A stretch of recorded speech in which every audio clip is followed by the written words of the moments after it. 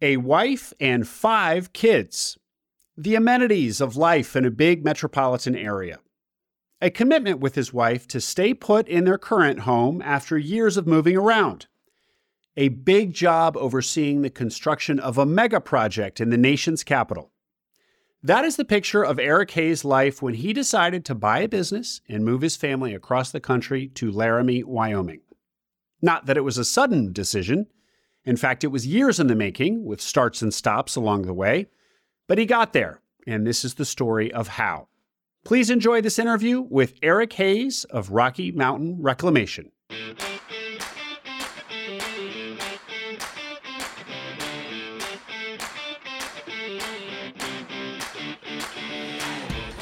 Welcome to Acquiring Minds, a podcast about buying businesses. My name is Will Smith. Acquiring an existing business is an awesome opportunity for many entrepreneurs, and on this podcast, I talk to the people who do it. I want to share an update on the Acquisition Lab. As you know, the lab is a highly vetted, cohort-based accelerator and community for people serious about buying a business. After going through the lab's month-long intensive, you have ongoing access to almost daily Q&A sessions with advisors, regular live deal reviews with Walker Deibel, author of Buy Then Build, potential deal team introductions, and a very active Slack group with other searchers on the path. Well, the update is that the lab recently passed 60 businesses acquired, and for well over $100 million in aggregate transaction value. Also, all members now enjoy lifetime access to the lab. Because when you buy a business, it's often just the first of many, and the lab wants to support you in every deal, not just your first. Lastly, check out my recent interview with Shane Ursum, episode 105. Shane acquired a business with over $1 million in EBITDA in just 6 months, and he attributes a lot of his deal success to what he learned in the lab. Check out acquisitionlab.com or email the lab's director, Chelsea Wood, chelsea@buythenbuild.com.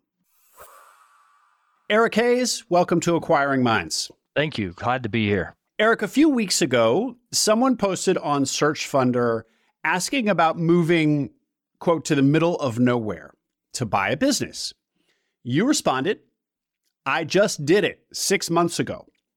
You moved from the DC metro area, where I am, to Laramie, a town of, according to Wikipedia, 32,000 in Wyoming. Now, I love Wyoming, spent time there growing up. So this is not to ridicule Laramie, Wyoming, but it is decidedly not a bustling metropolis, let's say.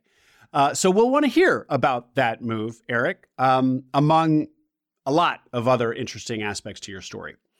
Let's begin with some background on you, please. Well, thank you, Will. Yeah, I'm Eric Hayes. For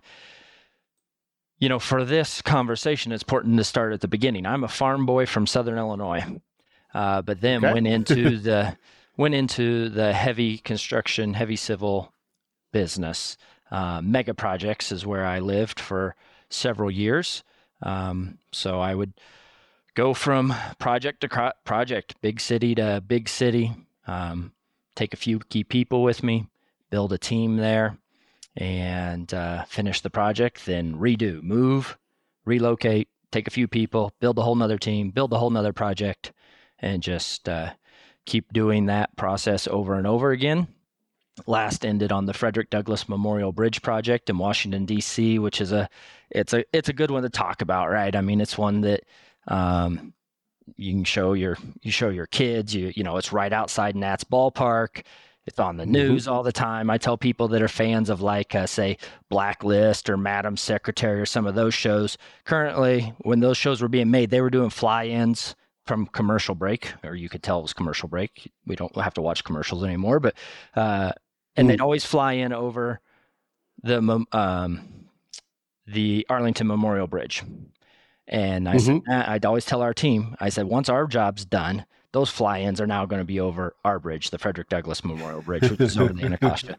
So it's cool. I get people sending me text and Instagram DMs all the time. Hey, just saw your bridge, blah, blah, blah. Eric, let me ask. So when you say your bridge, so were you really kind of on the contractor side of that project?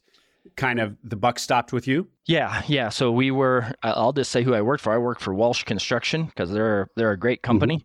and I was a project executive for them. So yeah, the buck stopped with me on that job. I had the number one slot on the job. We had joint venture partners, then we had design partners, and then we delivered that project for DC DOT. And Sure. 5 years, $500 million later, the city's got a great new conduit or gateway to the Anacostia side of the river, which is really needing some economic development, and creating that crossing there will definitely help with that. Yeah, absolutely. East of the river for sure. Yeah. And I like your other people in your network know the bridge well. Drove across it just a couple of weeks ago, so it's really neat to have you here. So yeah, carry on. Yeah. So how we got to buying a business named Rocky Mountain Reclamation in Laramie, Wyoming, was a little bit of a windy road. My wife and I have a wonderful wife, Carrie, 5 kids. And so making the decision to relocate was not easy. We had done it many times before. Wyoming's my 8th state, my wife's 9th. We thought it was just going to be another move because we had done it so many times before. But now our kids are, one's in college and 3 or 4 other teenagers. And, it was much more difficult move than anticipated.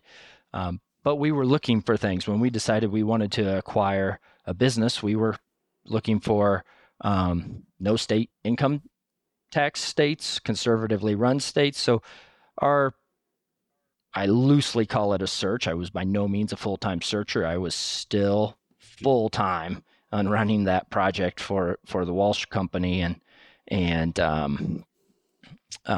but we were looking in Tennessee, Florida, South Dakota, Wyoming. Those were kind of some into Texas. Those were our states where we were really focusing. There's not very many businesses that come up for sale in Wyoming. So it was kind of like, well, whatever, maybe. But this one in Laramie did arise. Let's hear a little bit, Eric, on your own decision-making journey. Yeah. So how was it that a guy who's clearly so successful in his corporate role that he's basically the top dog on a $500 million 5-year project decides to buy a small business? Where did all that come from? Yeah. So I had some family capital I needed to manage. And I just started figuring out what is the wise way? How can I be a good steward of this family capital? And,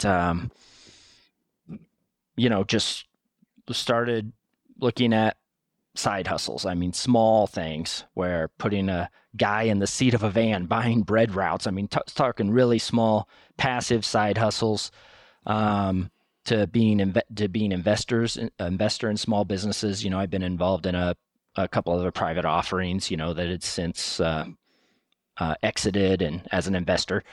And so I really just started gathering intel, consuming content, because I wasn't sure what I wanted to do. I wanted to make an impact for long-term for my family.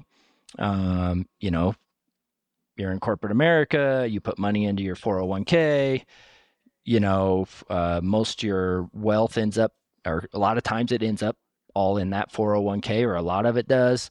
And okay, so you retire, you spend it. Maybe you have, when you leave this world, you end up with a couple $1 million left there to give to your kids, and you got 5 kids. I'm like, well, 2 million divided by 5, $400,000. 40 years from now, that's not going to mean much to my kids then.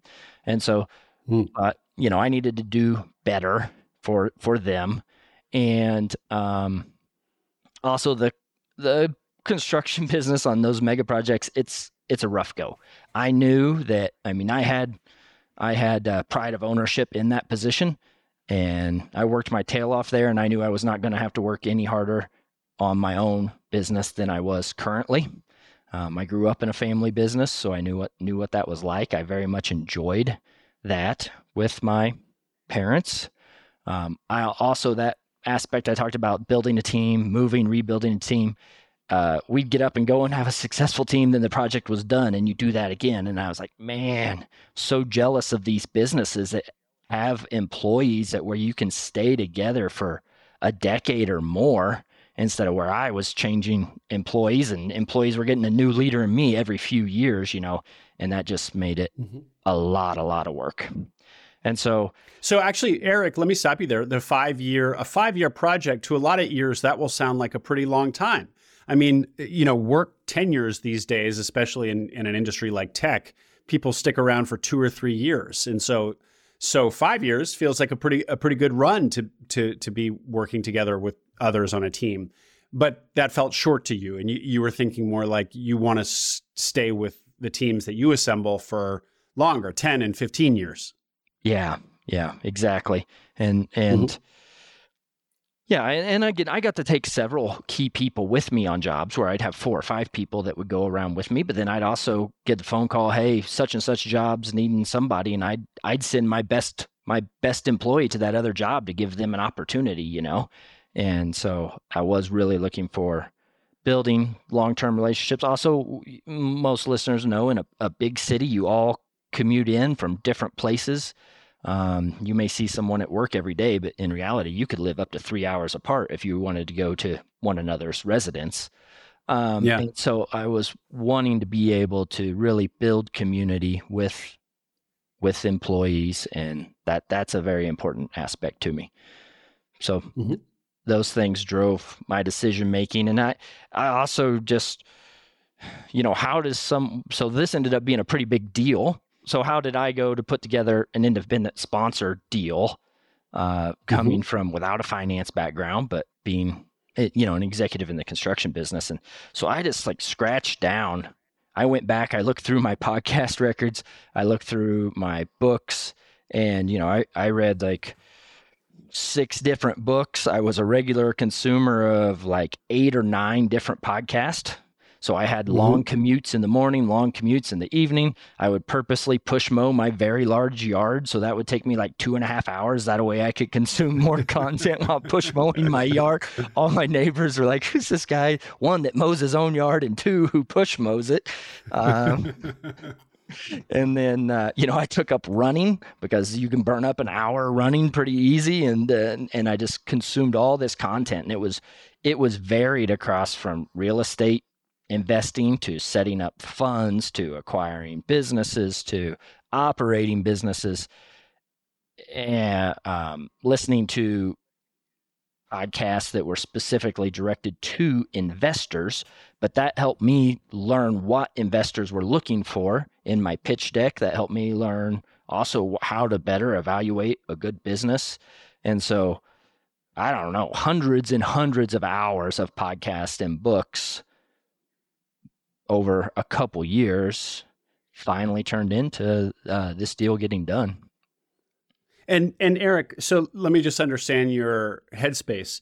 So you're really kind of in an exploratory mode, consuming these hours and hours of podcasts. You know that you want to grow the nest egg into something more substantial than what a 401k is going to do for you. But at this point, you don't know how to do that. And so you're looking at all the kind of ways to make money, sort of entrepreneurial ways to make money. Double click a little bit on your evolution from looking at doing something very passive. You talked about buying a bread route where you wouldn't even really be very involved, all the way to, of course, what you've now done. You kind of did, you're own and operate a business. When did this project of I got to grow my nest egg evolve into, I'm going to pivot my whole career, buy a business, and become the owner operator of it? What was that evolution? I think a key point in that is my wife and I very much enjoy charitable giving also. And that's an aspect that I should have brought up more. And there's some great groups out there doing great things. And it was actually at a session where it's a DC-based or Northern Virginia-based group called Alliance Defending Freedom was giving a presentation, and we support them. And man, they're doing such great work. It'd really be good if we could give more to groups like that. Then there's all the talk of, all the baby boomers are retiring. There's going to be this huge transition of small businesses to the next generation, or probably in reality, it's skipping a generation. It's transferring 2 generations down. And uh, and so my wife and I like, okay, why shouldn't we do this? Somebody is going to buy and operate those successful businesses. We think our intentions are good.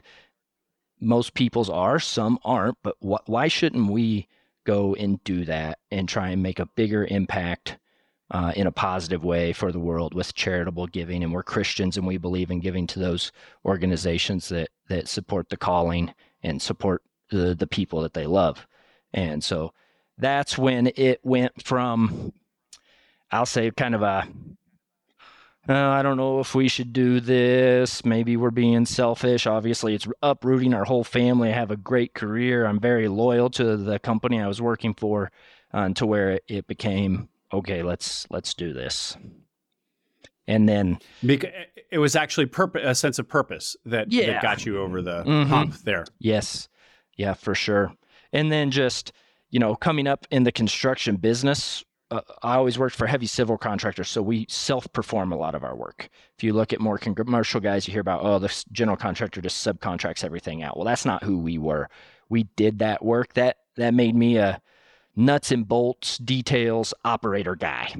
So I saw the opportunity in that, there's many people are looking for, don't be the operator, be more passive, or be the CEO, make sure there's a general manager in place. I had confidence in my operating abilities, where maybe those businesses that are at a little lower valuation, because they have that key man risk, because the operator of the company is done the day you buy it. Well, I had confidence in my operating skills, so I saw that created some momentum there, or potentially would allow me to get into some businesses that, I was definitely looking in the space where private equity was starting to dabble, big enough that where I was at the lower end of the big private equity firm belt, but they weren't interested in the type of business I decided I was interested in, because they wouldn't take that key man risk that I was willing to take because I had the years of operating experience. Well, it's a great kind of illustration of how, a lot of buying a business is kind of picking your poison, because there's no perfect business. But if you can find a poison that for you actually not only is it kind of the least of all possible poisons, but you actually like it. Yeah. You really like keeping the trains running on time and the deep, gritty operational details, then that becomes this huge advantage, because there's all these opportunities that a lot of people wouldn't look twice at, that it's your briar patch. So that's a really great aspect of your story. You already know that business owners are making amazing use of virtual assistants, often based in the Philippines. And while virtual assistants are helpful, virtual professionals are transformative. More Staffing is a boutique agency that hires A players in the Philippines, not for simple tasks, but for deep competency work. Think operators, supply chain managers, controllers. More Staffing de-risks your engagement with a 12-month guarantee to you, and they provide coaching for 6 months to their talent when an engagement begins. That means your hire is coached in the background, no additional cost to you, so that your working relationship flourishes and is as successful as it can be. Global staffing is increasingly the norm, and building the muscle within your business to take advantage of it will be crucial in the years ahead. Speak with More Staffing about the pool of capable, affordable managers they can connect you with. Check out morenow.co. That's morenow.co. Just to go back for a second to the evolution of your thought process here. When you said you had some family capital, I'm going back a few minutes now. Is that essentially like your 401k or whatever nest egg that you had saved up over the course of your corporate career? Or was there some sort of inheritance or something else where you were looking to deploy something generational like that? Yeah. Yeah. So I think one thing, there's lots of conversations about your spouse's needs in the search process. And, my spouse, one thing that's important to her, and I think that's important to a lot of wives, is security. Yeah. And so it's a big risk, but the 401k, dipping into it, borrowing against it was never a conversation, because that's the security that, we were not willing to give up. We sold our home. I did have some inheritance or some family business capital to run, not exactly inheritance, but managing capital for my mother after my father had passed away. And wanting to be a good steward of that capital as well. So you had, when you say the capital that you wanted to be a good steward of and grow, and you're not referring to retirement money, because that was untouchable, agreed by you and your wife. But it was kind of your own savings from your career, separate from the retirement fund, and then this bit of capital on your mom's behalf. Yes, that's correct. Yeah. Great. And let's talk more about risk, because you were really successful in this corporate career.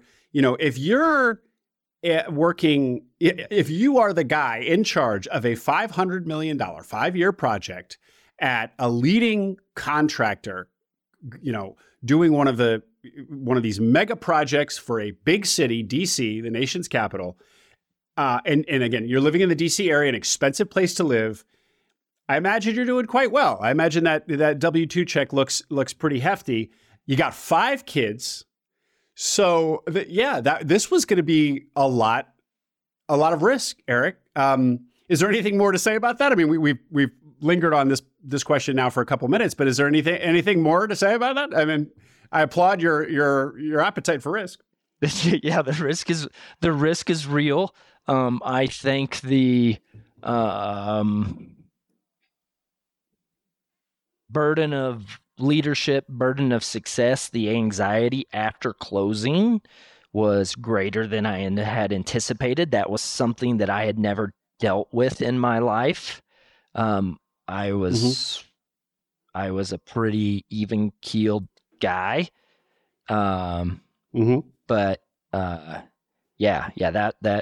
that's real after the fact. And I would also say that all those things you just said, when I went to get outside capital, they're like, this guy's crazy. There's no way he's going to take this risk and let it flop. And so that actually that was very attractive to investors. Now, we all know that in an individual like myself, I'm not in control of all things, but they are correct that I took a big risk, and I'm going to do what I can do to make this business successful. Yeah. Talk about skin in the game, man. Yeah. You you put a lot of your own capital. You walked away from a fantastic career. Well, on that question of anxiety, we're gonna return to that. But there are a couple of things from our pre-call that I know about your search that I want to make sure we get to as well. How did the outline of your search take shape? So you just characterized yourself as an independent sponsor, and why not a self-funded searcher? What did your search look like, and how did you end up kind of slotting yourself in that bucket? I think I listened to a podcast a lot called Investment Fund Secrets, and it was about establishing funds. And I had first started out maybe down the line of, okay, that sounds interesting to me. And, they do the 80-20 with the carry but then when I decided I wanted to be an operator, well, that's not how funds work.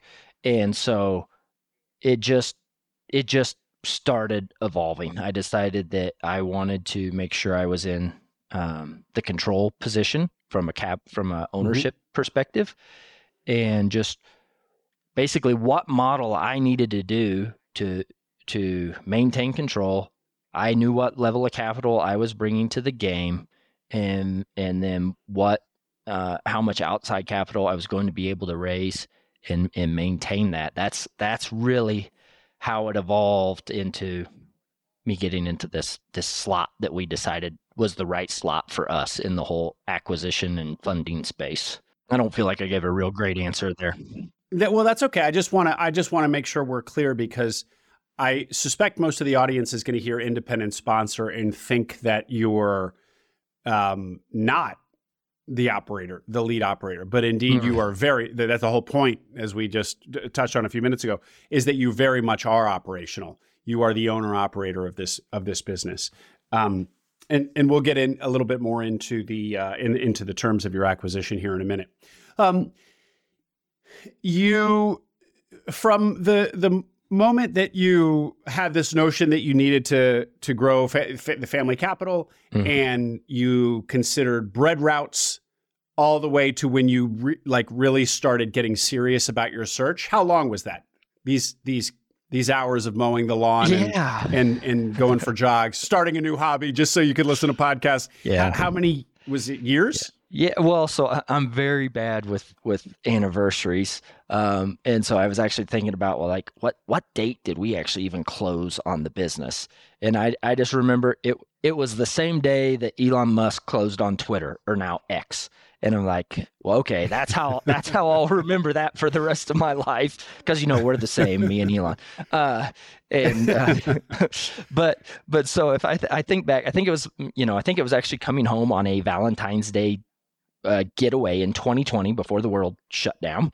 That I told my wife about these aspirations, of which very atypically for her, she just broke down in tears. Like, no, we said we were gonna hopefully establish ourselves where we were, and we had a 15-year plan to stop this moving every 5 years inside of corporate America there, and she was against. So what she was upset about was that this suggested you were going to move again. And the constant moving was what you guys had agreed between each other to not do. You wanted to stay in Northern Virginia for 15 years. Yeah. And it had been only how long at this point? Probably only 3 years at that point. So I wasn't. But it wasn't the financial stuff. It wasn't the risk necessarily that she was upset about. No. It was just the prospect of uprooting the family. Yeah. Yeah. And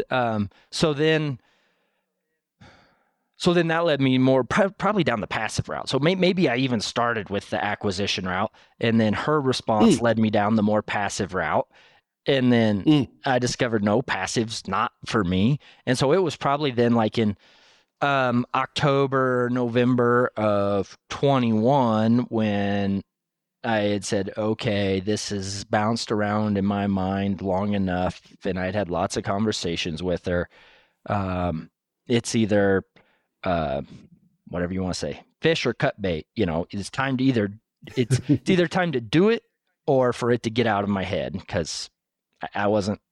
And she said, well, let's start praying about it more, be diligent in our prayer. And it was just like, so I, made a search funder profile, and stuff just started happening. It was like just a couple weeks, and all of a sudden private equity firms were contacting me about operating businesses for them for a small portion of ownership. And on Search Funder, because of this new Search Funder profile? Yeah. I guess there's some firms out there that are looking to skim good operators off the top and short circuit the difficult search process. So they say, oh, hey, this is not maybe you're not your typical searcher. This is someone that's got more mid-career, a lot more operating experience. We're looking at purchasing much bigger businesses than your typical search business will say. So they were, trying to, I'll say, skim some good operators off the top for their benefit and for shortening that process for the searcher too. And so then that just kind of built my confidence more than anything. I really wasn't interested in that path. And, it was just, so say that was October, November of 21, went on a mission trip to Jamaica in, say, February, March of 22, where we have a friend that's a missionary there. And he said, from the time God told me to go be a missionary full-time in Jamaica, it took 10 years till I moved down here for things to happen. I was like, all right, that's his wisdom telling me, hey, just be content, keep doing your job you have very well, because I was still very much needed where I was, and I'll just be patient. And I think I got back from Jamaica on a Tuesday with that attitude. And on Thursday, I found Rocky Mountain Reclamation for sale in Laramie, Wyoming. And so I had this attitude of commitment long term. We'll just see how it plays out. And then, I looked at the financials, and by like Saturday, I told my wife, I was like, this one's for real. And it was a non-brokered deal. I had immediate contact with the owner, asked them a series of questions over a few days, and said, after about 4 or 5 days, I said, hey, I don't need to ask you any more questions. I need to come see you. So the next weekend, my wife and I got on a plane, came to Laramie, got stuck in a snowstorm. All the hotel rooms were full, ended up having to stay at that time, the current owner's home with he and his wife, because there was nowhere else to stay and nowhere to go. So we built a relationship very, very quickly, and sent an LOI, gathered up my legal and accounting teams, and we were off to the races. So this was the first LOI I ever wrote, the one and only. And then 7 months later we closed. So there was a lot of stuff covered right there. Let's rewind to Jamaica. You come back from Jamaica and you are resolved to be patient. Because you see in your friend that it took him, for his vision to become reality, it took 10 years. So you're prepared to be patient, but I guess you're still checking biz buy sell every day because right. It's 2 days later that you see this business on biz buy sell. And remind me, you were looking in 6 particular states, right? That met your values. What were they? Tennessee, Florida, South Dakota, Wyoming, and then also North Carolina and Texas. So we'll say 6. 4 to 6. 6. So you have these filters set up for biz buy sell. And you come back prepared to be patient, but up pops, or you're going to bizbuysell.com and searching. Yeah. Either way, 2 days later, you see this business in one of your target states in Laramie, Wyoming. It's not even broker, but which is kind of unusual particularly for a business of this size, which not sure you told us yet, but we're going to hear.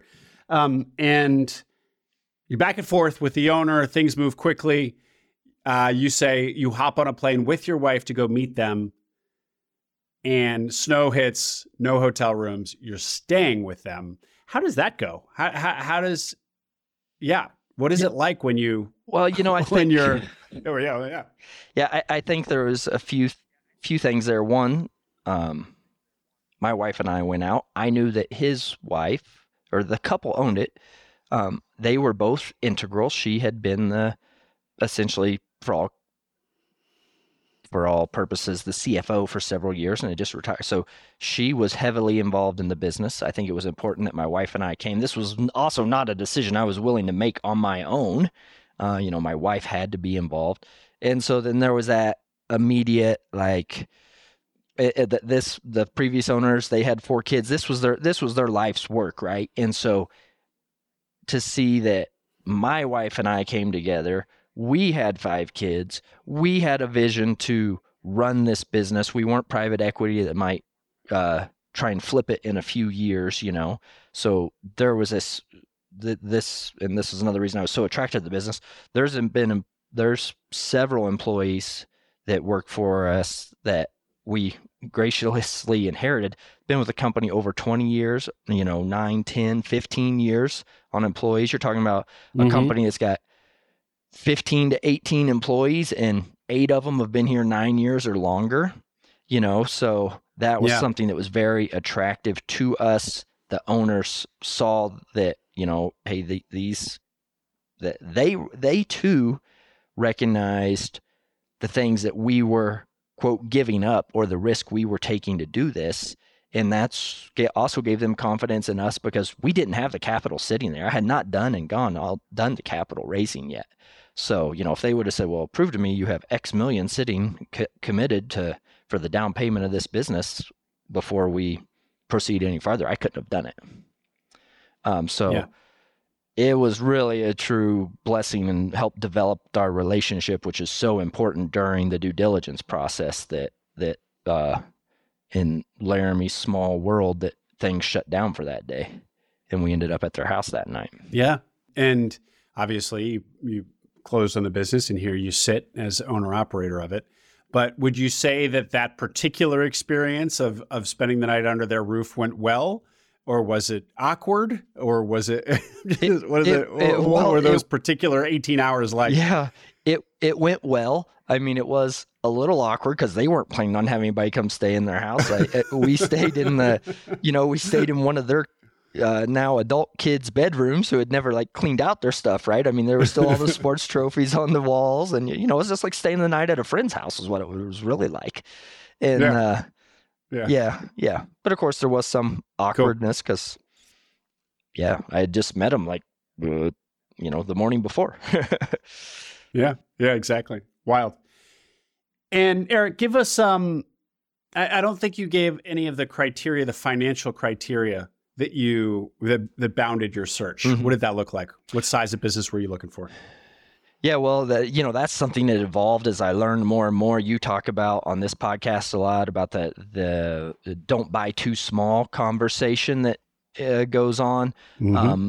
But because of my career that I had, it had to be a significant enough business to replace, a very good executive level income. So the business had to be able to support our family, and then had to be able to obviously make the debt payments. And so definitely above 1 million EBITDA was required, and the closer to 2, the better. And then once it got above 2, that's where I found my sweet spot. Say the 1.5, I decided was my sweet spot. Above that, I didn't have enough personal capital to bring to the game to maintain control. It wasn't going to be realistic to ask investors at that time for me to maintain control if the business was 3 million in EBITDA or something, because I didn't have enough personal capital to bring to the table. To be clear, you expected to raise capital from investors regardless. But if the business becomes so large that your relative capital contribution to the equity becomes smaller than the investors, then on the other side of the transaction, you find yourself owning less than half the business. Yeah. So you don't control it. So you wanted to buy a business of size big enough that it met your financial criteria, which was substantial, but still small enough that even by raising money from investors, you'd still own north of 50% of it. Yes, correct. There's a premium on my operating experience also. It wasn't just, there's, okay, what capital am I bringing to the table? And then I'm doing the deal. I'm operating the business. There's that premium that I self-assigned after getting lots of advice and consuming content on what I thought was a reasonable premium for that, to be able to maintain that control position. I see. So by premium, you mean when you're kind of negotiating with investors, you're saying, look, this isn't just, let's not just look at the numbers of this deal. I'm also the guy who's going to be bringing not only sweat equity, putting my sweat equity into this, but really high caliber sweat equity, because I'm a really good fit to be the operator of this business. Right. So that's worth extra in terms of the equity that I retain. Right. If I brought $10 and they brought $10, we were not going to be 50-50. There was a premium for me for all these things, that maybe it was 67-33 or whatever, because of the premium for my. But then again, I realized once we got up, that only goes so far. And to be fair to investors and to be able to attract investors, that only goes so far. Yeah. So that's why I decided, really can't get over that 2 million EBITDA number and be able to meet those goals that I had self-assigned.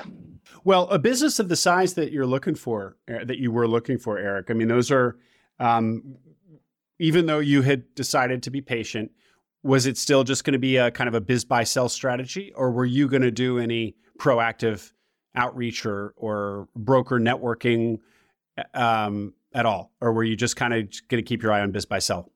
It was no broker outreach, no like email campaigns. It was going to be biz buy sell, but also I was talking to a lot of other people in my network, telling them my aspirations, successful business owners, you got your eye on anything, you looking to partner with anybody. That was one huge advantage of having lived all over the U.S. I got to meet oftentimes they were subcontractors or suppliers that I had developed long-term relationships where I knew these business owners. And, so I was really able to develop a big network of successful business owners to bounce ideas off of and ask them, hey, do you know of anybody that's retiring? And so that was really the only other outreach I had planned on doing. And I had done a little of that, but it didn't really matter because this business came up on Biz Buy Sell.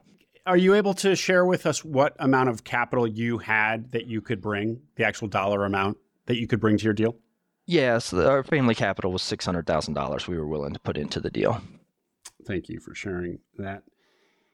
All right, Eric. Well, so tell us about this Laramie business. We haven't addressed directly what it does. Yeah, so Rocky Mountain Reclamation is the name of the business. It was started in 1979. Also happens to be the same year I was born. Like I said, I'm not good with anniversaries, so I'm glad that those line up with each other. That way I can remember that.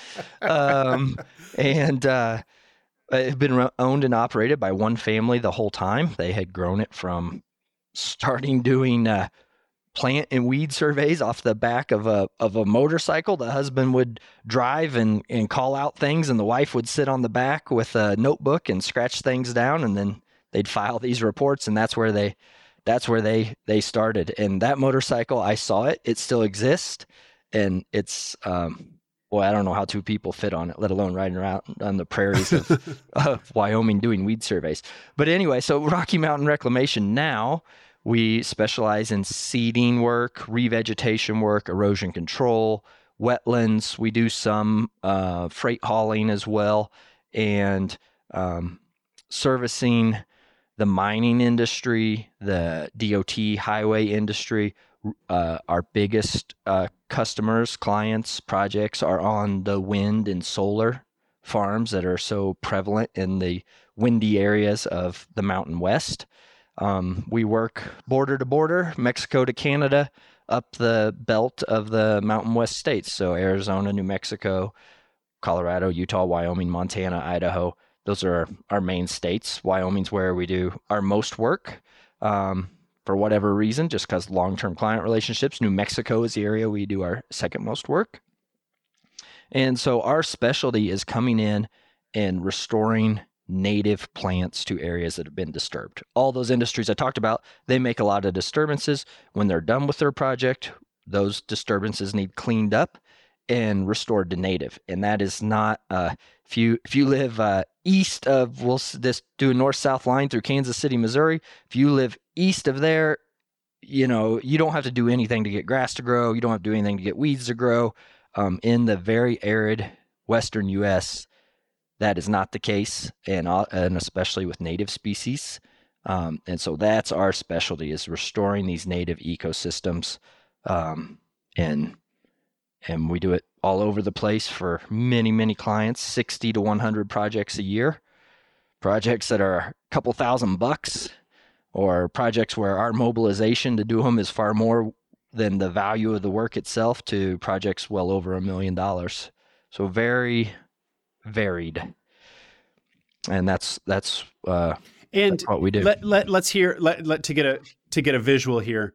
So you said mining, the wind industry are large industries that you serve. So you'll, for example, go to a mine site where the mine is being retired, I guess would be the word, and you'll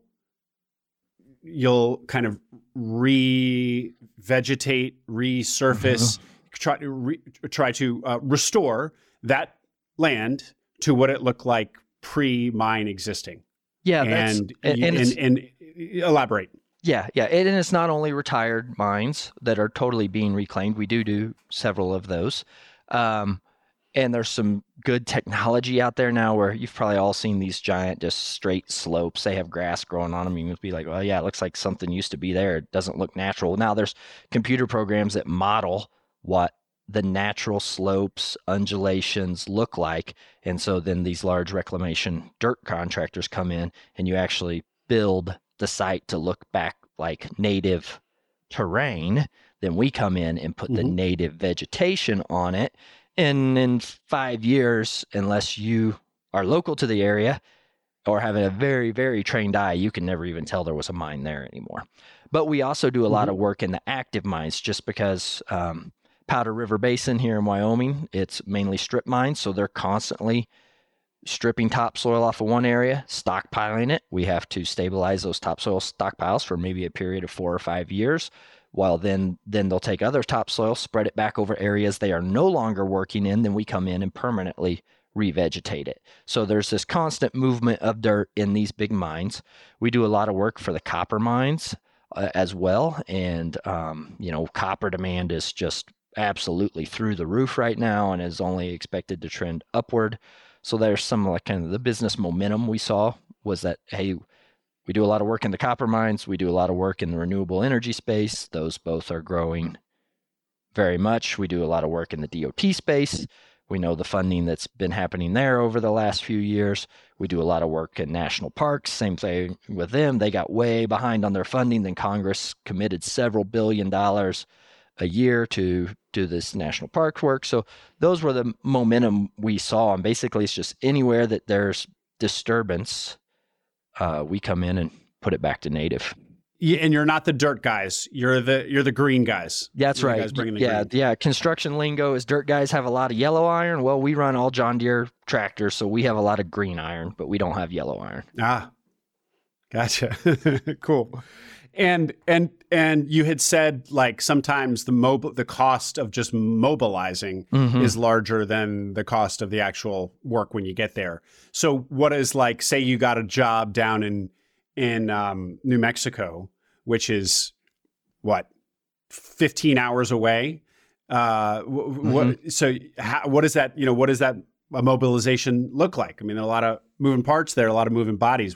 Give us a picture. Well, or there's, it's Wyoming's a big state. We do a lot of work in Yellowstone and around that area, Park County, Teton County, and it's 400 miles plus to that part of the state from Laramie. So it doesn't just have to be another state, but there's all these, there's so much federally owned land and so many projects that go across federal land. They may be very small disturbances. A pipeline they ran their telemetry pig and they have a problem and they have to go in and dig up a section of pipeline that's in the national forest somewhere. It's tough to get to, but they have to restore it. And they're like, well, we know Rocky Mountain Reclamation. They pick up the phone every time we call and the grass grows when they leave. And so sometimes they're literally just, a 100 by 300 foot scar on the side of a mountain that we have to crawl our way up into and restore it. It may be 500, 600, 700 miles from the office. So yeah, we'll have a $4,000 or $5,000 mobilization, demobilization for $2,500 worth of work. But they've counted on us for years and they know that the federal regulators trust us, and there's just that peace of mind, and nobody wants trouble with their environmental permitting agencies anywhere, right? So you call us to button stuff up. Well, this is just absolute. I mean, what a niche. I mean, really, really one of these businesses, maybe people in construction know something like this exists. I sure didn't. So one of the other things that we talked about on the pre-call about this business, and you in particular, Eric, is this business buyer fit and how great it was. We've already talked about how you wanted to be an operator and how that was this great advantage for you. But also you come from heavy construction, and this has elements of construction, and you grew up in a small business farm. And this is, you're revegetating. And you said something like 3 or 5 years might go by before the fruits of a particular project are actually seen, or things are totally back to normal. And so you're in a sense farming here as well. Respond to all that.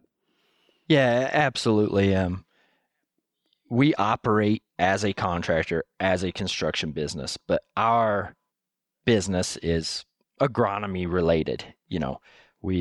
We are in the business of putting seeds in the ground and helping them to grow. And so those are my 2 past lives, if you want to say, that business buyer fit. This was right for me. Our employees have a high level, and the previous owner has a high level of technical expertise. You talked about this as a niche business that maybe the construction people know of. There's a ton of general contractors that really don't know about the revegetation work that has to happen at the end of their job, but it is very critical for them to be able to close out their job. But they know that those employees that I talked about before that have been here so long, they know when those guys come to site, they answer all the questions that an inspector might have or that the permitting agencies might have, and that we're going to, like I said, we're going to button the site up for them. And yeah, so that, but I had to have, in my opinion, being an operator, I needed to have some level of confidence in my abilities in the business. And so where the ag part of this business combined with the construction part of the business, I was very comfortable in both of those spaces. Yeah. Yeah. Although, and we're going to get to this in a second, but there was still a big learning curve for you here. I mean, the environment feels vaguely familiar to you, but there's still a whole lot for you to learn, especially since you're going to be the guy bidding the projects, doing the estimating. We're going to get to that. And how competitive is this industry? When I hear you say that even contractors who need your services don't even really understand when they start the project that eventually they will need your services. It suggests that it's a really overlooked need, and therefore maybe there aren't that many players. And given your geographic footprint and how people from all over the Mountain West are calling you to come down, that would suggest that you're kind of like there really aren't that many players who can offer what you offer.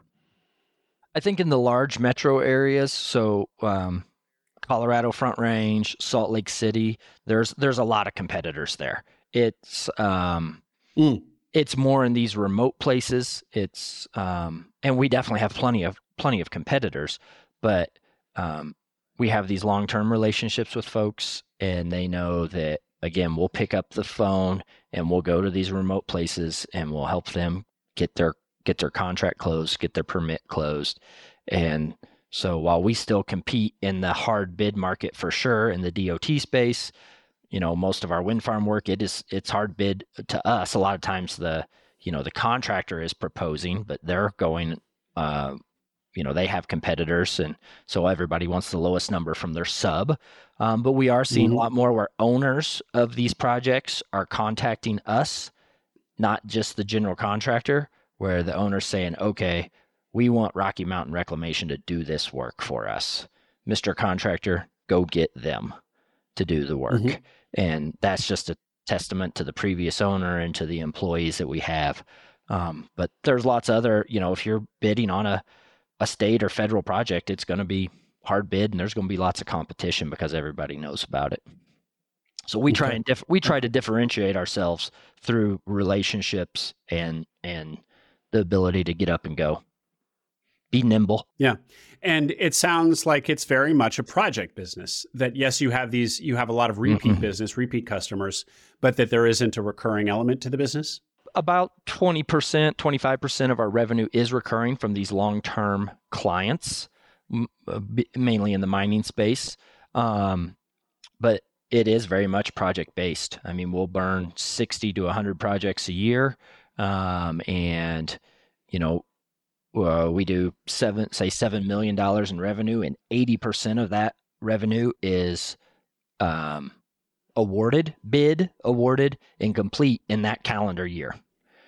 And so the long-term revenue projections aren't there. I mean, they're just projections. You have to go with the past performance. In this case, hopefully, is an indicator of future success. Because again, we bid, award, perform 80% of our revenue all within inside the same calendar year. Sometimes I did a job last week that it was 2 days. This owner's like, it's a owner we have a relationship with. We got a problem at XYZ place. I got another crew coming in there after that, and I'm really concerned about, they had some serious weed problems. And they're like, can you go in there and get the weeds, not sprayed, but mowed and taken care of before this other crew comes in there and spreads the seed all over the place. And we're like, we need you there tomorrow. So we made it happen. And that was an aspect of our business I didn't talk about that is also very very important is noxious weed control across the West. Cheatgrass, probably most people have heard of cheatgrass. It's an invasive species, leads to lots of fires, lots of accelerated wildland fires. And so we do a lot of work in that space as well. Well, we're going to return to talking about the business itself in your experience as operator at the end. But there was a lot to say about how you put the deal together, Eric. So let's tell that story. You've decided after Laramie, after your snowy night together, that you're going to buy this business. You put in an LOI. It's your first LOI, and you make it happen. But in fact, it wasn't that straightforward. It was a hard equity raise for you. Let's start with, you said the business is a $7 million business, and what do margins look like? Give us a sense of what this project cost was going to be. Yeah, margins were 20% or so, a little better than 20%. EBITDA margins were 20%. And, we had agreed to a purchase price of a multiple, a little below a 4. And one thing that I had done, again, this is my first deal. So looking back, I made lots of mistakes or missteps or things I could have done better. But the owners and I agreed to a somewhat reduced purchase price. And I was not going to ask them for a seller's note. I later learned that was very much, and rightfully so, a requirement of many investors, that was very important to them. So I was having trouble raising equity a few months into it, and just went back to the owner who we had developed this great relationship with and said, look, I'm not going to be able to get this deal done if you don't take on a seller's note. And they graciously said, they had some counsel, that's right. And so they agreed to do that. So after a few months of beating my head against the wall, I found out that seller's note was very, very important. Also, that this was not, my investors were not going to come from the search world. We had too much project-based revenue for most of them. And their terms didn't meet my terms. Many of them were wanting, or all or most were wanting preferred returns. Found that group of search investors is pretty tight, where they've all kind of developed their own criteria, or it's a criteria they all pretty much implement. I don't know if they have gotten together on that, or if that's just what the course of business is, but it's pretty vanilla. You talk to 2 of them, then you talk to 8 more, and they all have the same criteria: preferred returns, so much recurring revenue, not too much project revenue. And it just became evident that that's not where my investors were going to come from. Started doing, Eric, as you're getting discouraging signals from the search and from search investors, are you yourself feeling like, is that giving you doubt that about the business itself? Like, well, if these savvy investors don't like this business, maybe I shouldn't either. Yeah, absolutely. And so that's a good thing, right? To have that doubt and to be more cautious. I had Kane Crossing as my due diligence team. They were accounting due diligence. They were excellent. Provided a lot of help, a lot of insight. They helped me through a working capital issue what maybe in my early stages, what I thought was needed, working capital was actually only 40% maybe or so of what I actually needed. So that was another negotiating point with the owner. Mr. Owner, you told me working capital was $400K. So that's what we said we were going to go with, but financials say it's actually quite a bit more than that. And so that was another negotiating point. And again, just learning those things. So you needed to push your seller for an extra $600,000 effectively of purchase price, or pull them down on that because you needed that to remain in the business. Or accounts receivable left behind is how it ended up shaking out. Yeah. Okay. Yeah. And So just on the investor front, learning who my target audience or target investors were going to be. I talked to quite a few institutional folks that ran in the smaller space, and also environmentally focused funds, agriculturally focused funds, because our business fit into both of those. And they essentially were not willing to give me the premium that we spoke about earlier that I thought my operating experience brought. They were just straight dollar for dollar. If you're bringing 600 and you need 2.4, then you get 25%. It's just a straight dollar for dollar relationship there on the ownership side. And so, I had talked to several of them. Many of them were, encouraging. One guy just said to me, he's like, "Hey, just keep smiling and dialing." And I thought, well, that's a pretty good phrase for when you just keep running up against a wall all the time. Eric, one of the things I'm struck by is that you are doing this for the first time. There's all these risk aspects that we've talked about. You're leaving this great career, but you are really firm on whatever percentage of the business you wanted to retain. And that this premium that you attributed to your ability to operate this business and to be the one in there doing a great job operating this business, and that was really worth something, you really stuck to that, even in the face of investors pushing hard on it. That's pretty confident. Well, and honestly, I think probably more people in my position need to be more firm. I mean, we are the ones taking out the personal guarantee, and so okay. You want 33% of business, but you have 100% risk. That's one of the reasons why also I pushed on it. Yeah, I'm taking on a lot of risk already, and I have to put a personal guarantee on it. Yep. But then you're saying, well, I can't control the company necessarily. Now, hopefully you have a good group of investors that would still let you run the company the way you see fit. But that's just where I saw that, there was some misalignment, I thought, in my eyes, on what investors' expectations were. No, it's very well put. That's great. Yeah. Okay, carry on. So you're smiling and dialing. Smiling and dialing, and lots of referrals. Hey, no, I don't quite do that, but call XYZ. And there were so many phone calls, and I can't even remember all the paths it took. But essentially, it became a lot of referrals. Friends and family referrals of other successful, people that were financially successful that were looking for some diversified investments. I very much also portrayed this, and accurately, that, this was a little bit of bringing private equity to the masses, and how that relationship, if you go and invest with a fund, what return you're going to get, yet you're willing to trust those people, and they're going to keep at least 20% of the returns. But here I am sitting in front of you, telling you about myself. You already know a lot more about me than you will any fund manager you ever send an email to.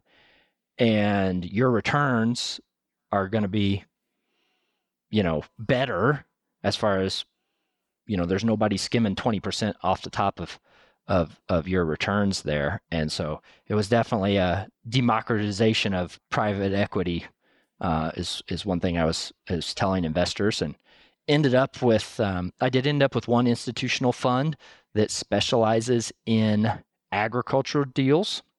And so they have a pool of clients with committed capital, and they maybe push out, they've been pretty successful. They do probably one fundraise a month. So you tell them what your minimum fundraise is through them, what your maximum fundraise is through them. You do webinars, Q&A sessions with all their clients. And so that was one institutional investor that came on board. The rest of them are all individual investors, and ended up, by the grace of God, gaining a lot of momentum at the end. Actually ended up over raising what our goal was, and actually even turned a few investors away because of the amount of ownership that I wanted to maintain. As more money came in, my level of ownership decreased, and so ended up actually turning some folks away at the end. Mm-hmm. And what was your target? How much money did you need to raise? 2.2. And you had said that the business is about 7 million in revenue with about 20% margins. So that feels like it feels like that falls right in the sweet spot of what you were targeting. And you paid a little below 4x, so people can do the math on that. And you were looking to raise 2.2, and you were going to bring your own 600K to the table. So all in, that's 2.8. And so this is the valuation. So what was the rest going to be? SBA? Yeah, SBA. SBA and seller note, the seller note that we negotiated. And my 600,000 was actually part of the 2.2. Okay. Well, by my quick math here, you're definitely, the SBA was going to be a lot less than 80%. So this is not your typical 10-10-80 deal. Correct. Where 80% is SBA loan. Yeah, I was not comfortable. I was not comfortable with that model. I know that's probably the most popular model out there, I'll say, for a lot of folks based on one very, very popular book. I was not comfortable with that level of risk. That's what it all came down to there. And just to be clear, one of the things, Eric, you said on our pre-call was that you bootstrapped your investors. And I just want to be clear, I understood what you meant there. Just how you basically smiled and dialed your way to these relationships. You didn't have any kind of, you tried to kind of go the trodden path of the search community, but got a lot of closed doors. And so from there, you were just really anywhere you could find the capital. And it was just a lot. And in fact, you said at the end, it gained momentum, which is to say that for a lot of it, it was really discouraging and it was a lot of dead ends and disappointing calls, correct? Yeah, absolutely. And yeah, it was just being persistent, telling people where you were at in the fundraise. Hey, I got 1.4 of 2.2. This is the gap I'm looking to close. These are the terms, just so that, and of course, having 600 of my own money up front, that definitely, that was more proof of the skin of the game. Yeah. And that there was some momentum, and this wasn't a pipe dream or far-flung idea, that this is a well put together plan, and, did spend a lot of time on a pitch deck, had the data room, all these things that I knew next to nothing about before I started this process. But, I attribute a lot of that just to, my previous line of work, where you bomb into a new city, you build a new team, you build a new project. My engineering and construction background, very much like, okay, here's something on paper that you have to have a real vision for to know how it's going to come out at the end of the day. But you have to start planning with the end in mind. And that's just where I started. I knew where I wanted to get, knew where I was. What do I have to do in the middle to get there? And, don't be afraid to ask people questions. Never be afraid to steal somebody else's idea that they're willing to give you. Don't be too prideful to do that. I love that, Eric. This is awesome. And when you say, as you just said, as with so many of the people listening right now, you didn't know any about how to do any of this beforehand, and you were learning as you were going, including putting together a pitch deck. And also, one of the things you'd said to me was modeling, like financial modeling. You had some Excel skills from working on $500 million projects, but you felt like you needed to really bone up on your modeling. What did you use to bone up on your financial modeling skills? And then also, where'd you get the pitch deck? Did you do something from scratch, or is there a template out there that you'd recommend people use? It was pretty much from scratch. Yeah, pretty much from scratch. Of course, being in an executive leadership role, I was no stranger to public presentations and having to do the monthly PowerPoint for the bosses. It was no stranger to how to put together a good looking PowerPoint. Sorry, what was some of your other questions? And then the modeling, the financial modeling. Was there? What would you recommend to people who also feel like that their financial modeling skills are a little below where they need to be? Yeah, there's some folks on LinkedIn that have some businesses around modeling. They give lots of tips. I also read a few of, I believe they were produced by Harvard, some shorter books. They were essentially directed toward operators that were now in the C-suite but didn't have the finance background and knew since what their current role is, they needed to bone up on that. And so they had some very good books, very good guides that, but how does the balance sheet relate to the income statement, and what are things that the CFO should be looking for, and how does that impact you as the CEO? And I was very familiar with, in construction business, cash is everything, and getting your invoices in and getting paid. And so I wasn't naive to finances, but I did know that I needed to become stronger in them. And so I used those Harvard guides were very helpful. And did you find that the modeling and kind of financial skills that you gained by reading that stuff, did you then use that stuff? Was it actually important to getting your deal done? I did. Today as an owner? Yeah, and they have some good ratios, some quick ratios to pull off the balance sheet or the income statement, and aging reports and things like that they tell you are important, which really benefited me the most in my initial evaluations of business. Yes, Rocky Mountain Reclamation was the first LOI sent out, but it was not the first business that I had pulled financials on. And I was able to quickly, in a few hours say, do I really want to pursue this anymore or not? But then also it made me knowledgeable enough to know what I didn't know. That's why I brought on Kane Crossing as my accounting due diligence team. It definitely helped me in understanding the data they were giving me, asking questions, and also being able to answer questions from them, or when they asked me questions, being knowledgeable enough to be able to put it in terms for the current owner that was not they're very, very successful, but it's that typical founder mentality. They weren't super savvy on the financial side of things. So having that ability to be the middleman between my due diligence folks and the existing owner, just smoothed out that communication line and helped us get to the needed answers quicker. So I think it was important. At the end of the day, it was important for me to gain that knowledge.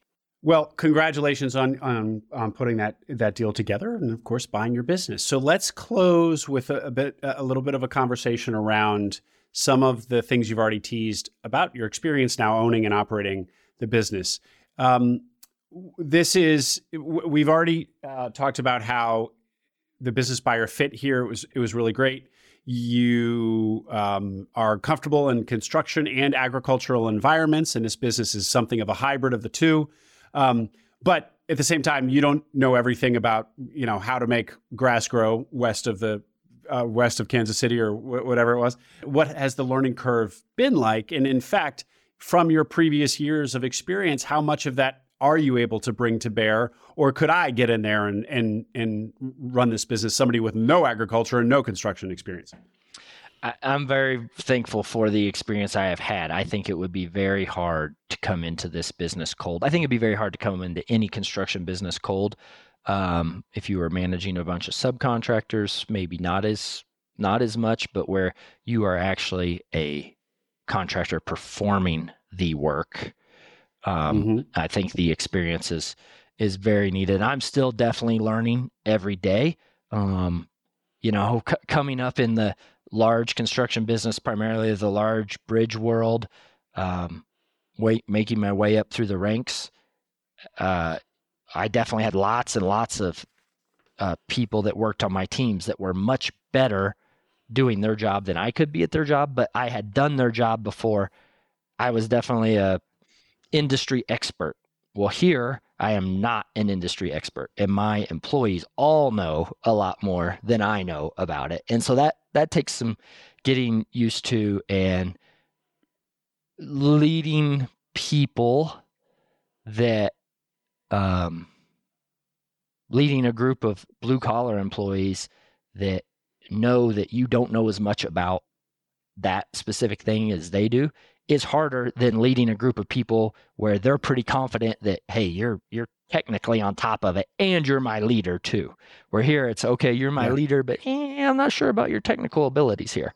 And so, again, not being too prideful, ask questions. The previous owner has been a great resource, gracious with his knowledge sharing, willing to do so, willing to help. And, and that's important because he was definitely known across the whole West as a technical expert.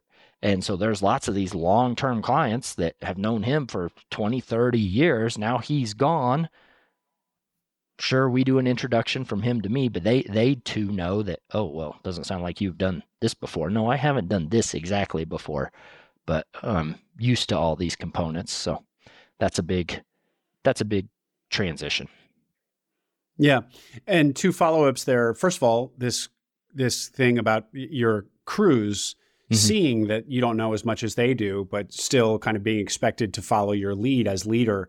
Is there any technique or approach that you could recommend to the audience who find themselves in a similar situation? Because that is earning the respect of a new team when you don't know the industry is what makes this process very difficult in a lot of acquisitions. Well, I think I am not perfect at it.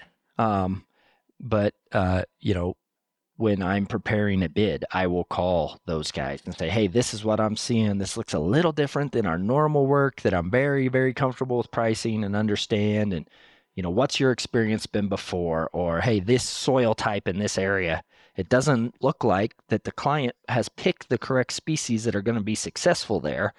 And so just asking them questions,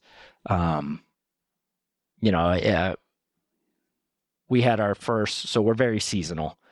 So when it came go time this spring, there was some rub in that I would just call and check in on my foremen every day that are scattered across the nation because that's totally normal to me. I'm used to running very big operations. I'm a guy that was always on site. I'd meet with 8 or 10 superintendents every day at 1:00, and they would meet with all their foremen at whatever in the morning. And I could tell you if George on crew number 7 was out sick today, I could tell you that on jobs that would have hundreds of employees. Well, here, this is a much smaller group of employees that were used to operating pretty autonomously. And they're like, why are you calling me? Why are you busy? But why are you bothering me? I'm busy. I'm doing my job. And they thought I was kind of trying to micromanage them when in reality, I care about them. I care about our business. And I was just calling to check in. And so one dude's like, he just had the frank conversation. He's like, don't call me, I'll call you. And I'm like, all right, I understand who you are. Just understand when I do call you, I'm not necessarily calling to tell you how to do your job. I'm just wanting to see how things are going and keep in contact with you. So there's definitely learning curves there. And just having those frank conversations, because it became apparent to me, whoa, these guys' expectations and my expectations are very different from each other. And just say, hey, it's okay if we don't necessarily like the way each other operates, but to know that neither of us are doing it out of ill intentions. I'm not trying to micromanage you. I don't think you're totally blowing me off. So we'll just keep open lines of communication and we'll work through this knowing that we're coming from 2 very different backgrounds. And how is it shaken out? Do you continue calling at the rate that you prefer, or have you had to adjust kind of foreman by foreman? Yeah, definitely adjusted foreman by foreman. And right, I mean, I'm a new business owner. I was a little nervous, we had come through, again, seasonal business. We had come through the down times when cash is just going out the door every day, right? Keeping the business open. And then when it's go time, when we're in the field, I wanted to make sure we were being successful, because if we're not successful in go time, then it makes the slow time no good, right? And so, and the guys are performing great. I mean, the crews are performing great. When they know what they're doing, they go out and execute, and they knock it out. Eric, you said that about this business, your construction background, like for somebody without a construction background, it would frankly be very hard to get into this business and operate it. What specifically is the hard part about construction businesses for people without the experience? It's the pricing. It's all the contracts, the bidding of the work. Not only I'm very thankful for my time as a general contractor, where I can understand that relationship in between the general contractor and the owner, and the flow down impact that can have on us as a subcontractor, and knowing those questions to ask the general contractor. Okay, this is, without getting too jargon heavy on you, this is a design build contractor, this is a construction manager at risk contractor, this is a hard bid contract. That all impacts how I bid the work, how I price the work, understanding that, okay, no, having to be able to look at plans and drawings and specs and say, this is what the schedule is, this is how far out we're going to be, this work that they're calling me about today and need a price on tomorrow. Well, in reality, I'm not going to do that work for 2.5 years, and I need to have my proper escalation clauses in there and things like that. And just knowing the background of how to price work, what's the value of that piece of equipment? What's how much fuel, how much maintenance, what its replacement cost is, all those things that if you're not in the construction industry or not in, an equipment intensive industry, it would be, knowing what I've learned, I would think it'd be very, very hard, because it took me 20 years to learn it all and still don't know it all for sure. Yeah. Yeah. Well, my head is swimming after listening to that. So point taken. Eric, I want to close out with a couple of just the kind of the questions about the emotional journey of this. Mm-hmm. So first on the financial piece. So earlier you were talking about how you guys do 60 to 100 projects a year, and those are short-term projects. Mm-hmm. So you are hoping the phone keeps ringing, but you don't have any guaranteed income for next year or the next year after that. And in fact, that's not uncommon. That's how most businesses are, that you don't know what your revenue is going to be next year, other than, like you said, you can project, but that's all very not certain. You come from a world where it's a $500 million 5-year project. So it's a mind shift for you. You're used to long-term contracts, and that what money is going to be coming in 4 years from now. Mm-hmm. So it's just kind of in fact, what you come from is the exception, not the rule. What you're experiencing now, I think, is the reality for most businesses, where you can only see a couple months into the future. Talk about what that feels like and how it's different. Yeah. So it's been a very big adjustment for me, a very large faith exercise for me. I joined a Christian CEO group called Convene, and in our meeting with them last week, I said, I have revenue insecurity complex, which is a term I coined myself, but it very much fits how I feel.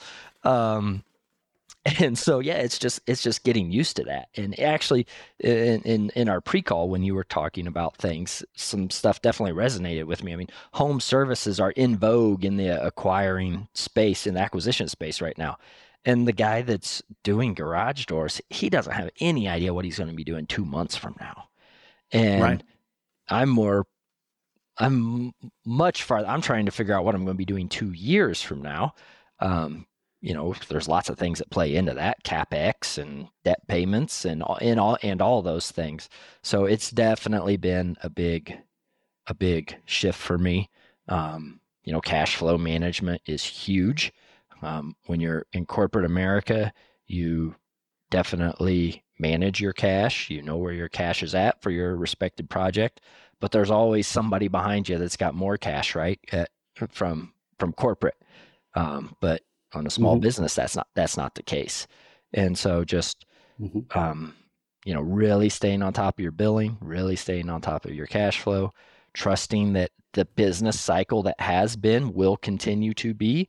There are people that pick up the phone that have gotten to the end of a large project and do not have a plan for reclamation and revegetation. And they're like, hey, can you come look at this job that's, 10% of your yearly revenue that I'm telling you about today. And if your pricing's good, I need you out here in 2 weeks.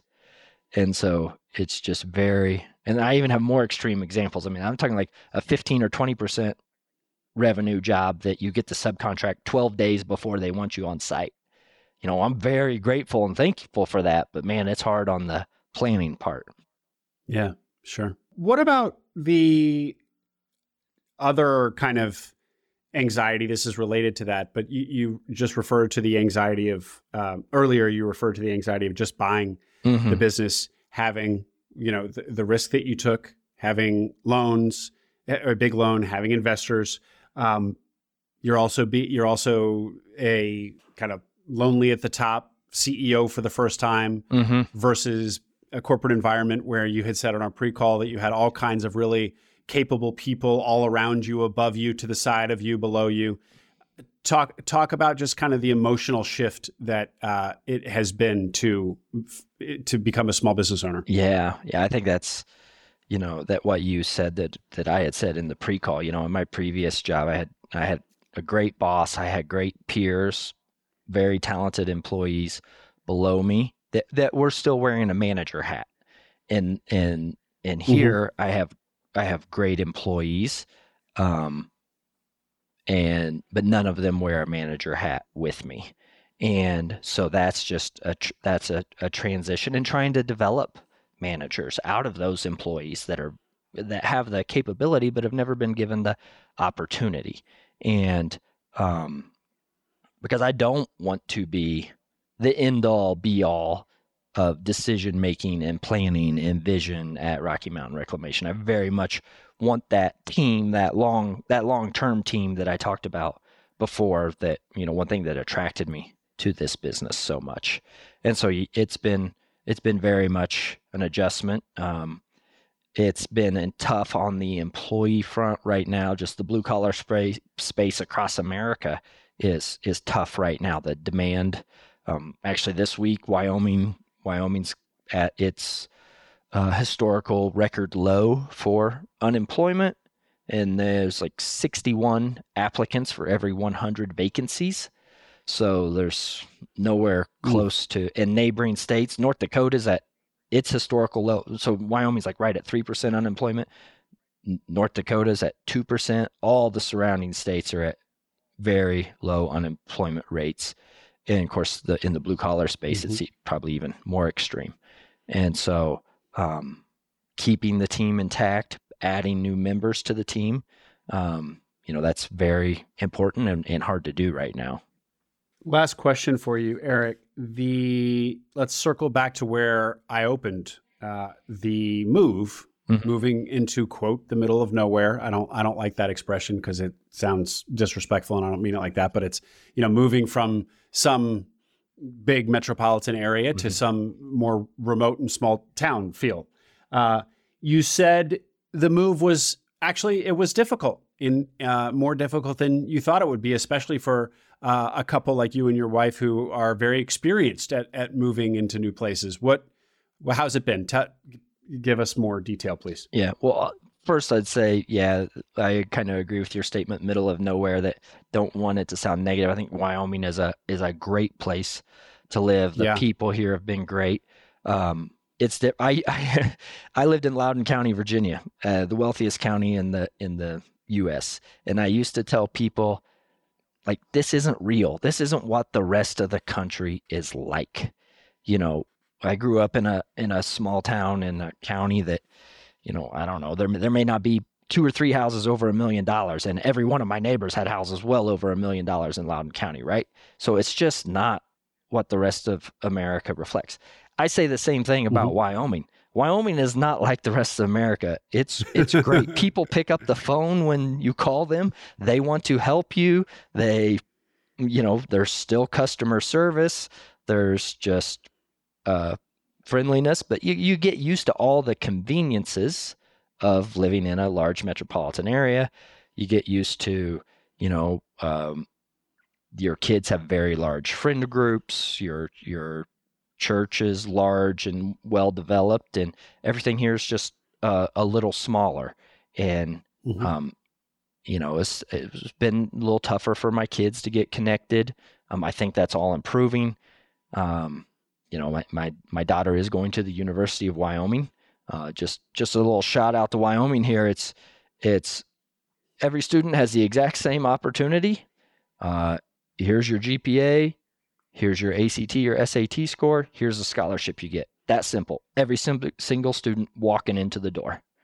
And just to have, again, that's not real in most of the rest of America, but that's an example. My son who's 16, being able to work in the business. He's out driving tractors with us. He's doing whatever, where I was working in corporate America, very large job sites, that wasn't a reality for him. So it has been hard. It's been a big adjustment, but then we're really seeing, the benefits of it coming to our family now as we kind of get out of this transition space and get into the more longer term of being here. Mm-hmm. And it's so particular to one's own situation, your family, where you were in life, having 5 kids, et cetera. Mm-hmm. Is there any something generalizable to take away from your experience? Like when you responded on Search Funder and the person was asking, should I move to, quote, the middle of nowhere to buy a business? And you raised your hand and said, well, I just did it. Let's talk over DM. Is it just kind of like a yes, do it? Is that your response? Or were you just going to kind of share what your experience has been? Or how do you generalize your one experience? Mm-hmm. Well, I think, can you? Maybe you can't. Yeah, not real well. But I would say one thing about small towns in general is relationships are slower to make, but they're deeper once they're made. There's, when you're in an area that is transient, a lot of people moving out, whether you're, if you're in an area like DC, I mean, people are moving in and out of there all the time because just the churn with the military and everything. So people are seeking out relationships because they don't know anybody either. When you go into a small town, most people have lived there longer. They're more comfortable inside their friend groups. They're not really looking to make connections necessarily because they're content where they are. So it takes longer to make those relationships. And, and the business environment is going to be grossly different in a big city versus a smaller city or smaller areas. There's still lots of handshake agreements, lots of email confirmations for contracts that you never see a real subcontract on. But you trust those people and they trust you. That's how you're expected to operate. Where obviously if I'm on a $500 million job, I'm not doing handshake agreements off to the side with somebody. And so there's, it's just different, and it's a good different, but it takes a little bit of getting used to. Thanks for that, Eric. Is there anything I haven't asked you that you want the audience to hear? I think it's, we have really enjoyed being able to take what was a family operated business and hopefully do that with our family. And, we hope we get to do that. We could see ourselves doing it again in the future because it's important. The existing employees were very important to the previous owner, and to be able to come in and do our best to keep all those employees and not have some grandiose plan to get rid of all those employees and shake things completely up. I mean, I think that's a noble cause for people to pursue, and we're glad we did it. So just keep your eyes out for those opportunities. Excellent, Eric. If people want to get in touch with you, how do you prefer they do that? LinkedIn, email, Search Funder? LinkedIn is the best. Yeah. And Eric Hayes, EricHayes. Great. Eric, thanks very much for coming on and sharing your very interesting story and for being so transparent about it, the ups and the downs. Really appreciate your time, sir. Well, thank you for the opportunity. I hope it's encouraging to others.